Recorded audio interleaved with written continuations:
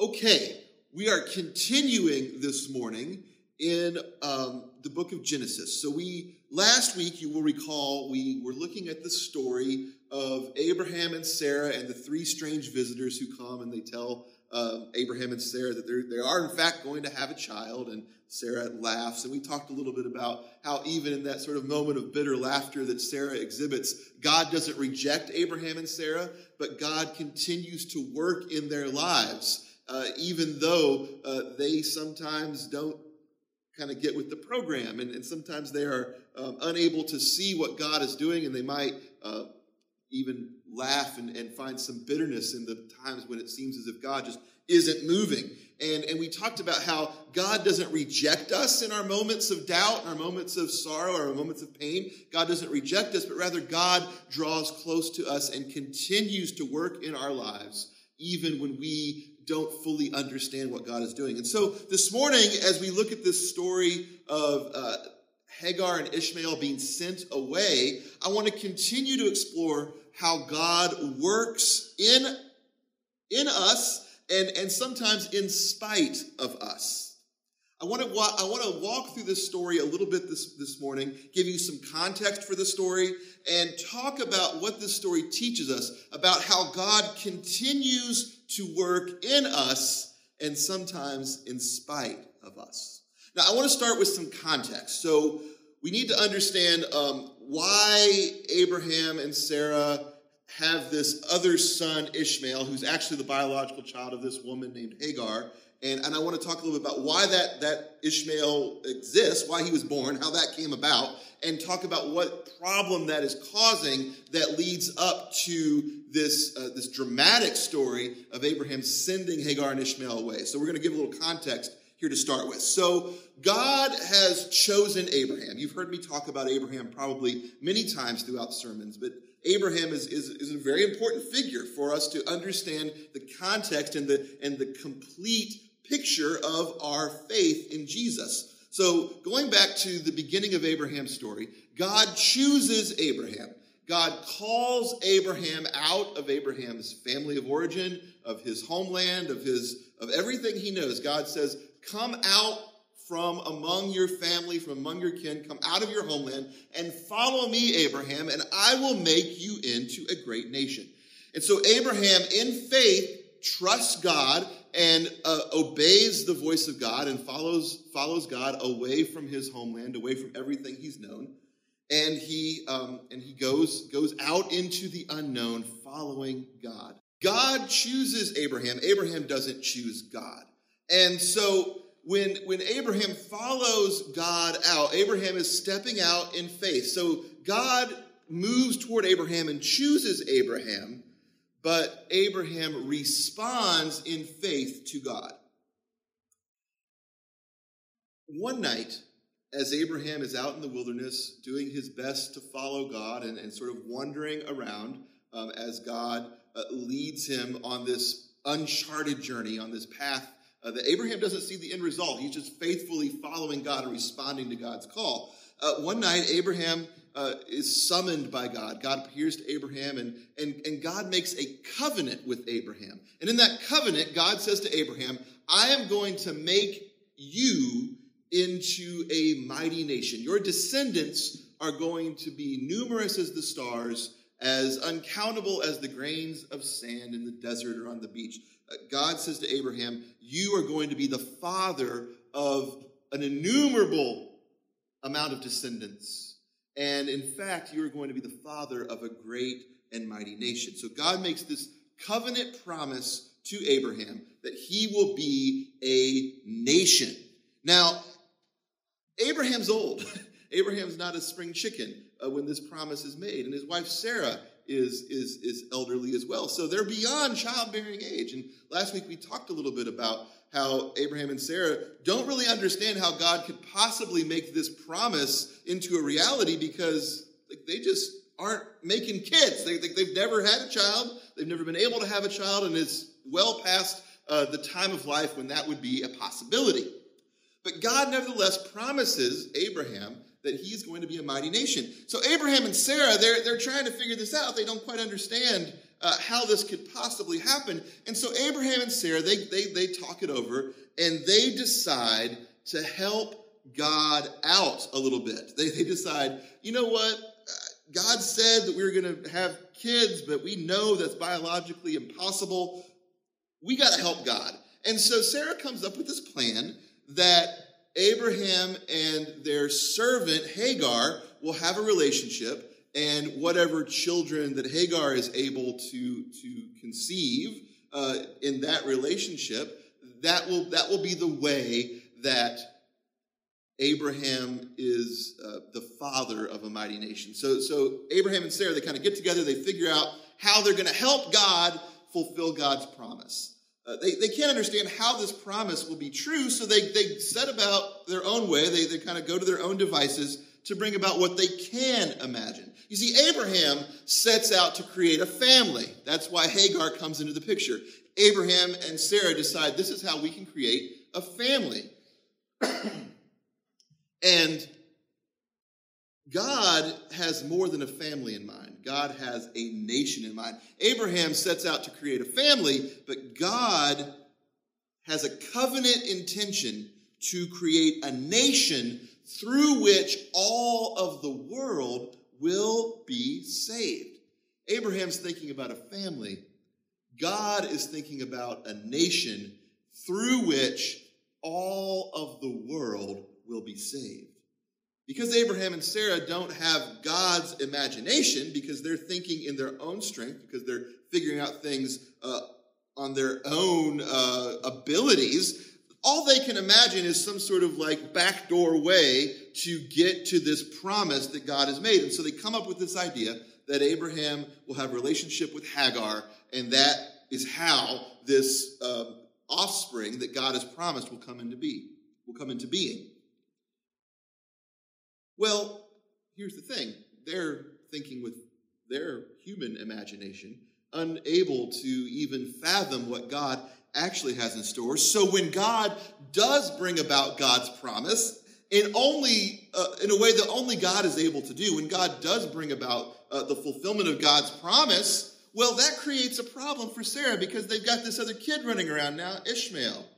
Now, Sarah is worried that this other boy, who is not her biological son, will be a competitor for the inheritance, the promise of Abraham. She's worried that her biological son will be disenfranchised by this surrogate son that her and Abraham have produced by coming up with this plan for Abraham and Hagar to have a relationship. So Sarah is now very worried. Like they've sort of made an end run around God's plan, and they've done their own thing, and Ishmael is the product of their own way of thinking, their own human imagination about how God's promise might be fulfilled. Ishmael is the result of Abraham and Sarah's plan, and now she finds that there is conflict between the offspring of her plan and the offspring of God's plan. And so Sarah, in classic fashion, comes up with yet another plan.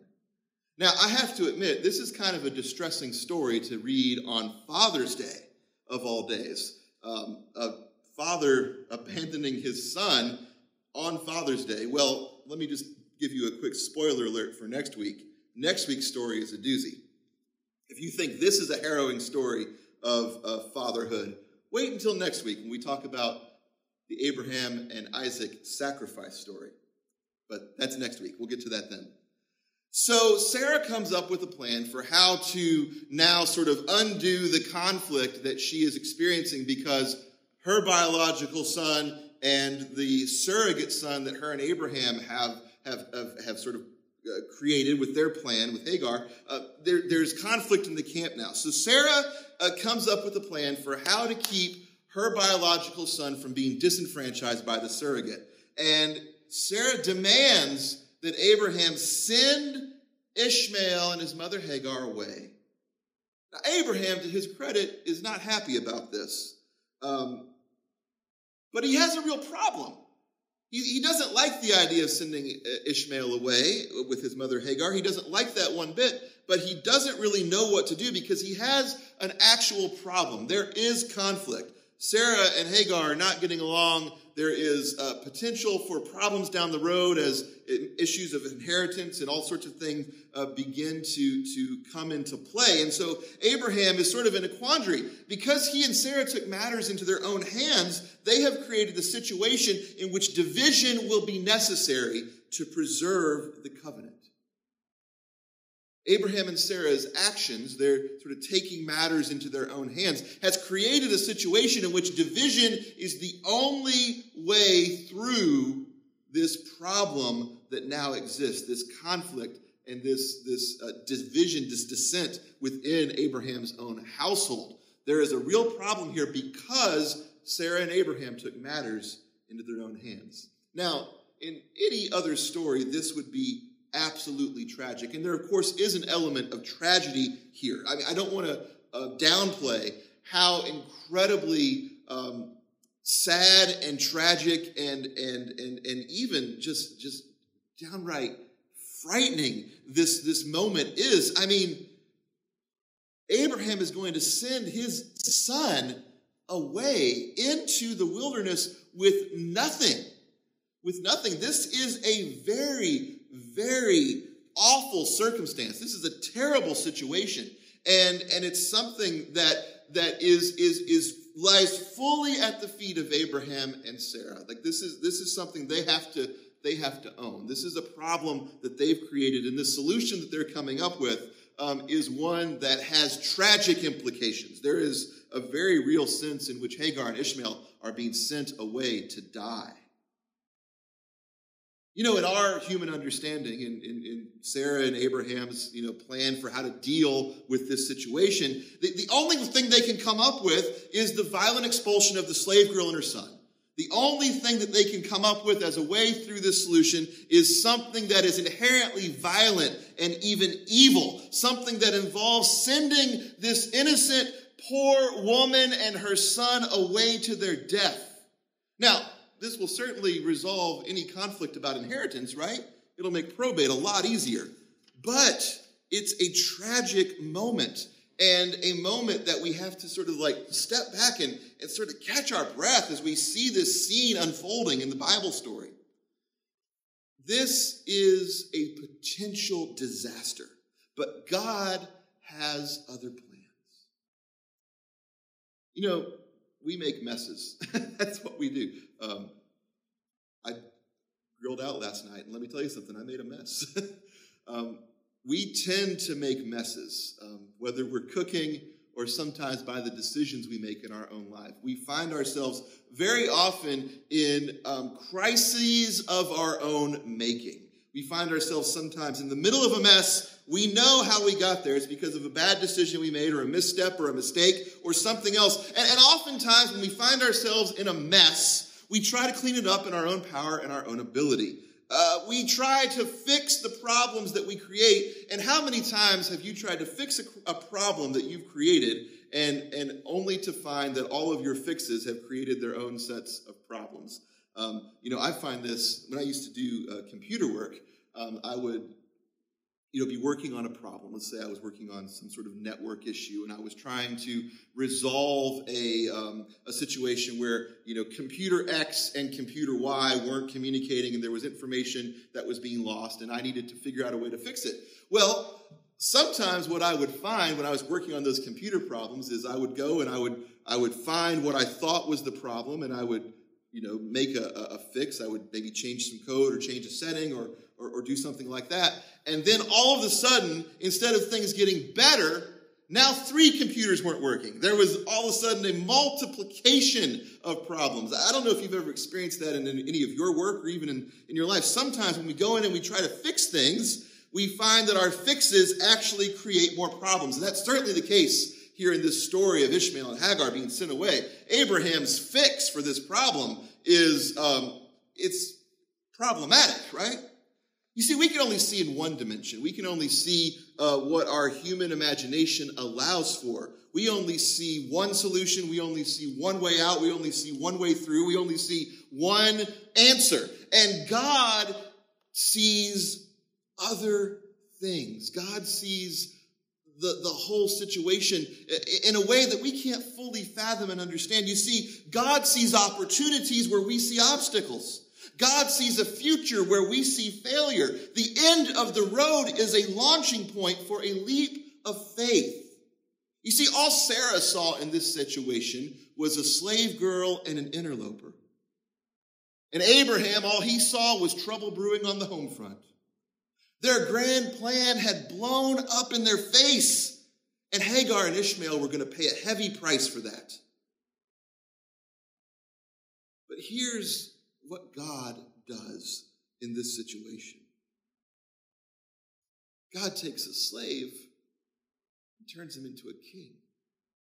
God speaks to Abraham and says, I will take care of Ishmael. Abraham can't be Ishmael's father anymore. He's sending him away.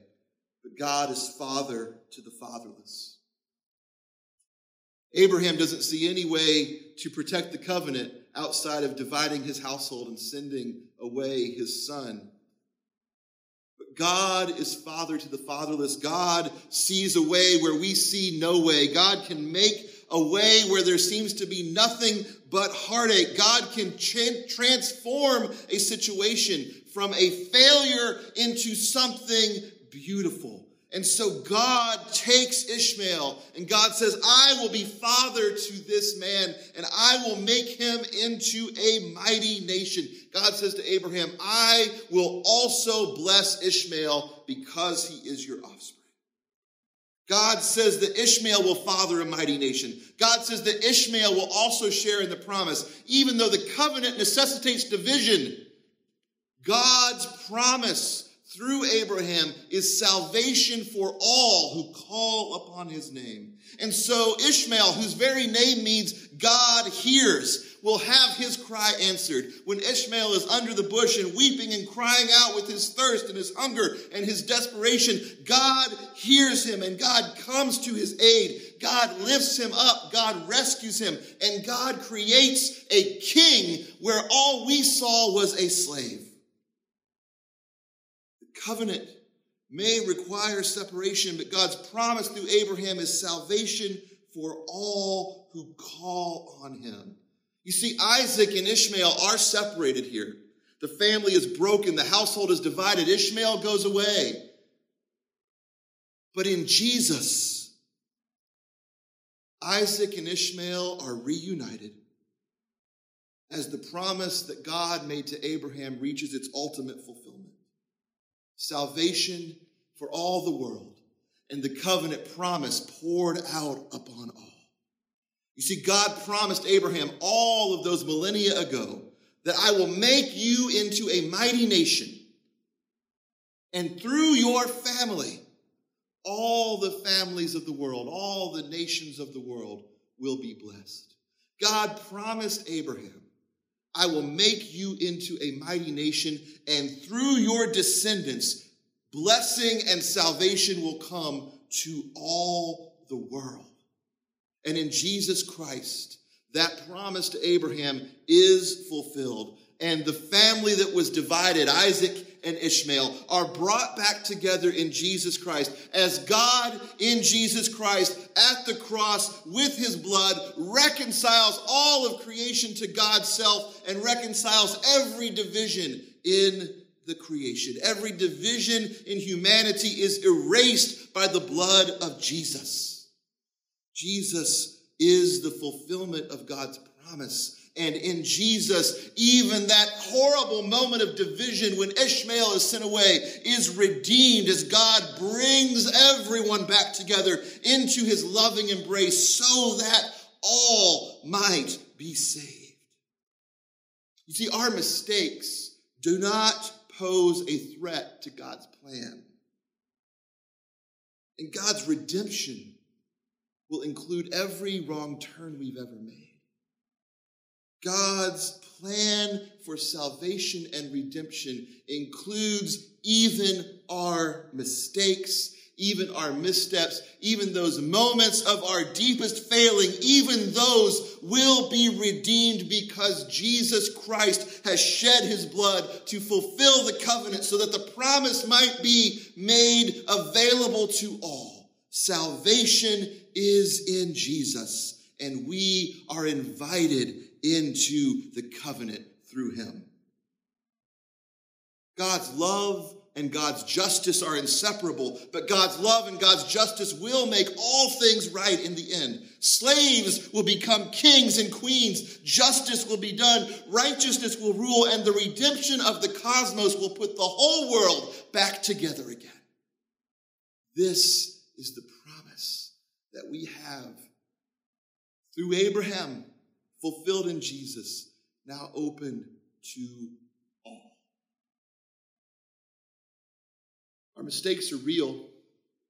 The messes we create are real.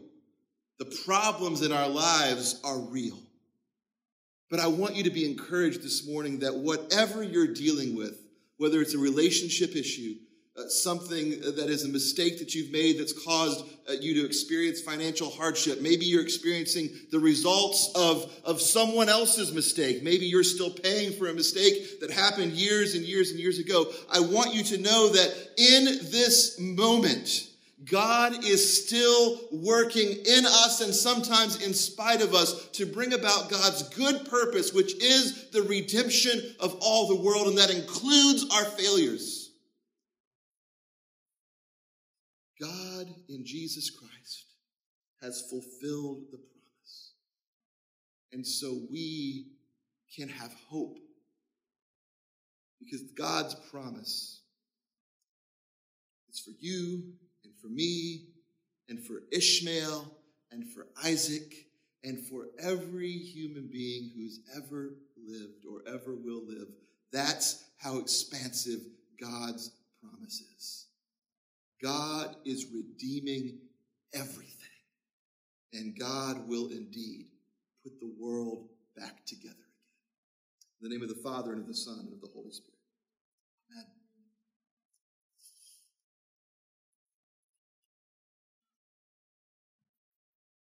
Please join me.